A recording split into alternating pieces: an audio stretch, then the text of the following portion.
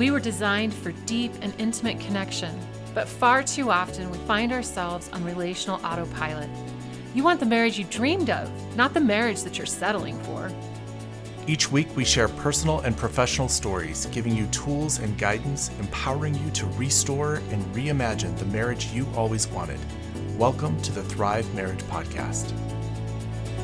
Beth and I lived overseas as undercover missionaries for roughly a decade. And as we lived there, we had to spin so many stories, Tracy, like how many, just the people that knew us. I had a certain persona that I kept, a story that I kept with my landlord. I had a certain story that I kept with my neighbors. I had a certain story that we kept with our undercover business that we ran and all the people involved in that. We had a story just for the random person that we met on the bus. We had stories that we kind of had to keep going in personas. And the thing is, every place that I went, everybody loved me. I was everybody's best friend. And the landlord loved me, and he had his version of me, and he wanted to grab time with me. The guy who ran the little corner store down the street, he always was like, hey, come and sit with me and have tea and like be with me. So there were all these places that I was wanted, but I didn't even have in this foreign country, I didn't have a place where I, the real full Chris, actually belonged. There wasn't a place for me to call home. Yes, I had a house, we had an apartment and that, but I didn't really have a home. And as I came back to the States, we moved back and began to settle back into life in the United States. I realized that there was a certain edge of anxiety that began to wash away from me as I began to settle back into a place that I could call home. And then I actually had people that I could belong to, a church community, a family, a place and a people that I could belong to. I finally had my own tribe. And I think as we talk about this desire for belonging here in our series, that's somewhat of what we're talking about, that I actually have a place that I, the real full me, can call home, that I can be known in not various facets or spun up stories, but that I can come home to myself. That's a great way to describe it. As you were talking, I was thinking years ago, my own therapist said to me at one point, she said, Tracy, loneliness is the biggest lie in your story. Because that was just the narrative that I kept. Like, I wanted to tell this story that I didn't have friends, that I didn't ever feel wanted. And that was the deep pain. But the reality was I was very wanted. Very wanted. And it was the invitation to me to look at it from a different, if that's not the story, then what is the story? And like that, I couldn't come home to myself. Mm-hmm. I didn't belong to me. Mm-hmm. And so it didn't matter how wanted I was in all these other places. And if I couldn't come home to me, I couldn't build a home with Mark. Mm-hmm. And I think that's what we're talking about.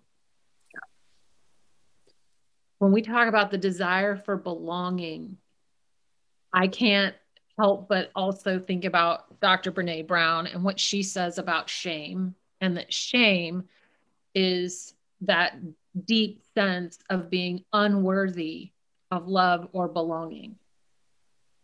And so when we talk about the desire for belonging and what it is to belong, we are in the realm of shame. And it makes this, of all of our categories and our polyamory assessment, I think that this one is different because we are so deeply in the realm of shame and how shame operates. And I love how God addresses that in all throughout the scriptures, that what he is offering all of us is belonging. And I think about even the declaration over Jesus at the baptism, that this blessing of, this is my son, he is mine. and all the scriptures that talk about like, I am the Father's and he is mine and I am his, this sense of I belong to you, God. And that, I think, is the full essence of the gospel. The real good news is that we have a place to belong. We have a home. And what you're saying, though, Tracy, is that we don't believe that. And that shame is actually aimed at the destruction of that very thing. It wants to separate us from our belonging, from our home. Right. It wants us believing and living in exile.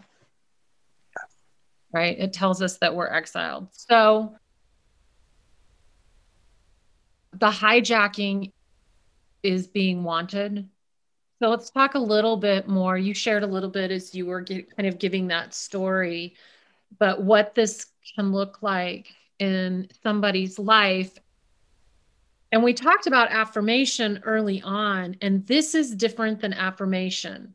Mm-hmm. Because I think that this desire to be wanted, where affirmation is really like about what you did and your good performance, and it comes in that way. This has a level of presence to it. Mm-hmm. So it's not just that I want what you can produce or what you could do for, like, I want you. I want you. Mm-hmm. I want you. And so that idea, like you said, everybody's best friend. Yeah, that's such the counterfeit to belonging, is I go to being wanted because it actually feels, oh, I might actually have somewhere that I belong. But it's the counterfeit. It's not real. It's someone just saying they want me. And so I remember years ago, a couple decades ago, I worked for the Campbell's Soup Company. And I was relatively new, out of college, new in marriage. We had no kids. I got this job. I have no idea how I got this job, but I did. And it was in the financial sector of the company. And I remember, Tracy, that my boss and my boss's boss, like the two of them, we were engaged often in conversation and projects and all that. And I remember one of them always saying to me, hey, can you stay a couple hours extra tonight because I need you to help with this? Or there's no one else in the company that can do it like you can. And so I just really need you. And then the other guy, he'd be like, he would come in early and then be done around 4:00. And he'd say, hey, it'd be great. I need to talk with you about some things that are not work related. Can we go grab a drink after work tonight? And I need to talk with you about some things. And so there was this sense of like being wanted. It wasn't about what I was doing for them, the projects. It was about who I was and that they wanted me. And as a young man, like, that felt great. That felt great to feel like someone wanted me. And then the allure of that began to be, oh, I now have a place where someone wants me. And it wasn't that Beth was or wasn't offering me a belonging in my marriage. It was that there was just an internal sense, like you said, belonging to myself. I don't know that I had that at that point. And so I couldn't say no. I couldn't say, no, I don't want to do that, or I have plans tonight, or sorry. And then fast forward to the international missions scenario, that the being wanted felt good. It felt like, yes, the corner store guy wants to hang out with me. And yes, the landlord has a good picture of me and all that. There's things that felt good there, but it was far less about them. It was far more about what it was meeting inside my soul. And if you start to come home to yourself, you may find that you and your spouse, you don't agree on everything. I think so often we build belonging. It's really out of this sort of, I want you because we should get married because we believe all the same things theologically, because we believe the same things politically. We believe the same things about how we want to raise our kids. Like, we share the same financial goals. We just really get each other. And so we belong together. And that is oftentimes, this is the ground we stand toe to toe and we say our vows. And you can live out of that for a really long time until life starts to happen in whatever forms it is, right? And so maybe you have kids, you've got a kid with a disability, you lose a job, like whatever it is that starts to happen. And all of a sudden, things are shifting. And maybe we don't believe all the same things, but this is how we ended up together, and we start drifting apart because we don't know how to be with ourselves and then belong to each other without these constructs that have created the illusion of belonging. And Mark and I have been married 34 years, and we have said our beliefs have been more different in the last decade than ever before. And so we've had to walk this road together of what does it mean to find belonging with one another when we don't believe all the same things anymore. And there's a tension in that. And I think this happens in a lot of couples because I know I don't believe those same things that you do. And I don't want to believe those same things that you do. But if I don't, then. And we still belong together. Right. Do you still want me? Do you want me if I voted differently than you did? Do you want me if I don't want to wear a mask and you don't think we should get vaccines and we should mask forever? Do you want me if I don't believe we should do this with our kid?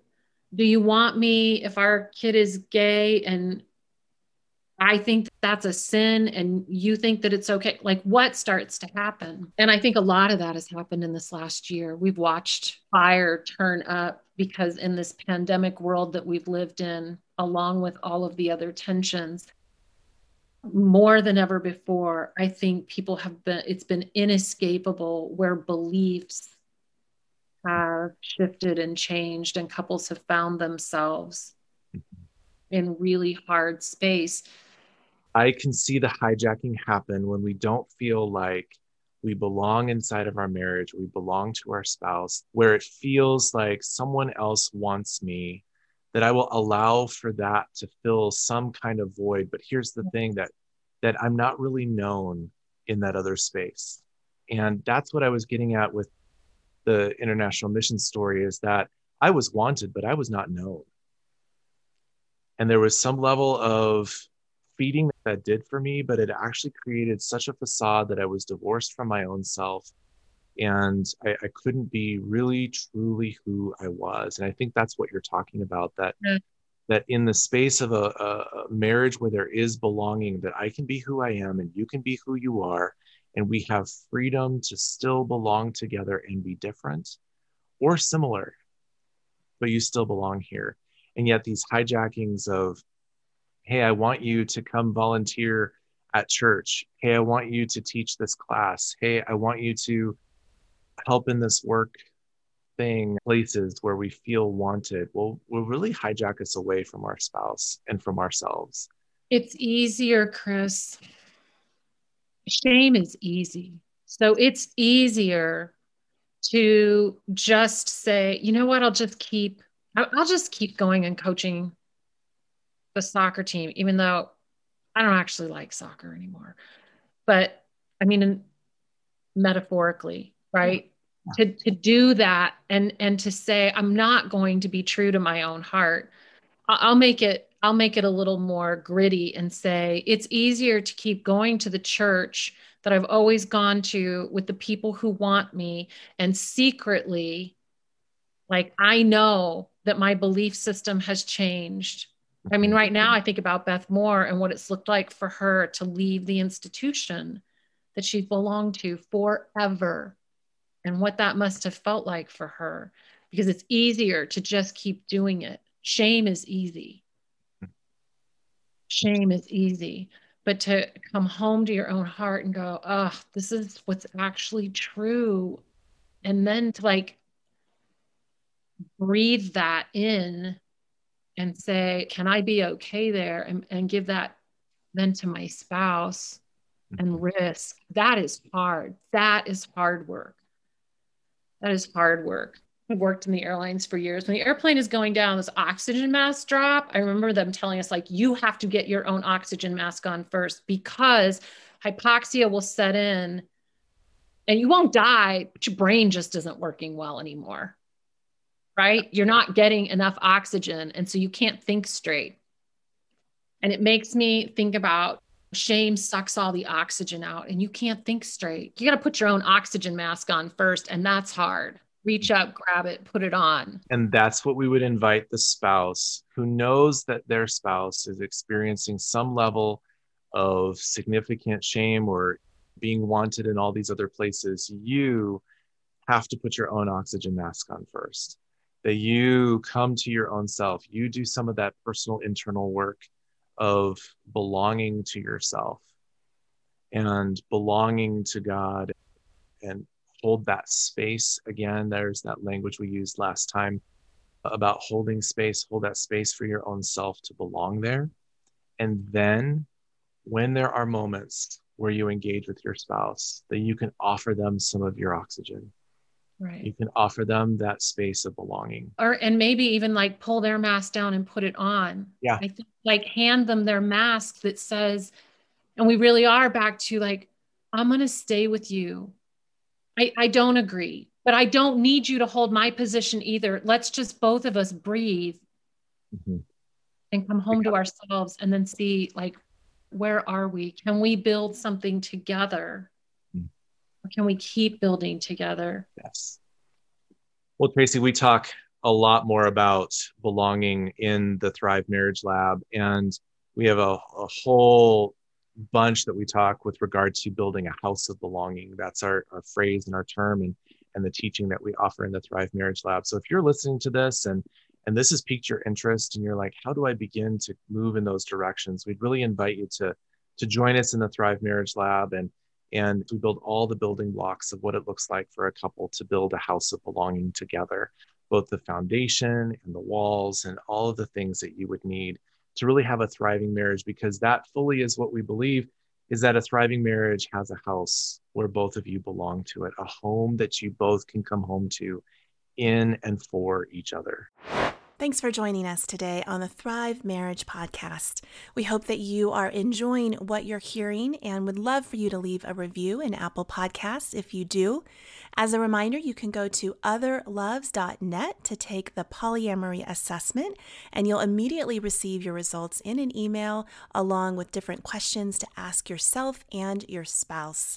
I don't know if you knew, but the Thrive Marriage Podcast is a part of the Thrive Marriage Lab, which is a monthly marriage membership community where couples are gathering each week for new content to help their marriages thrive. We only open up the lab once a year, and it is opening again at the end of March. So make sure you go to restorylabs.com/thrive to join the waitlist to be the first to know of when we're open again. Restory Labs is a digital laboratory of restoration counseling, and you can find out more about us in the show notes. And we'll see you same time, same place next week.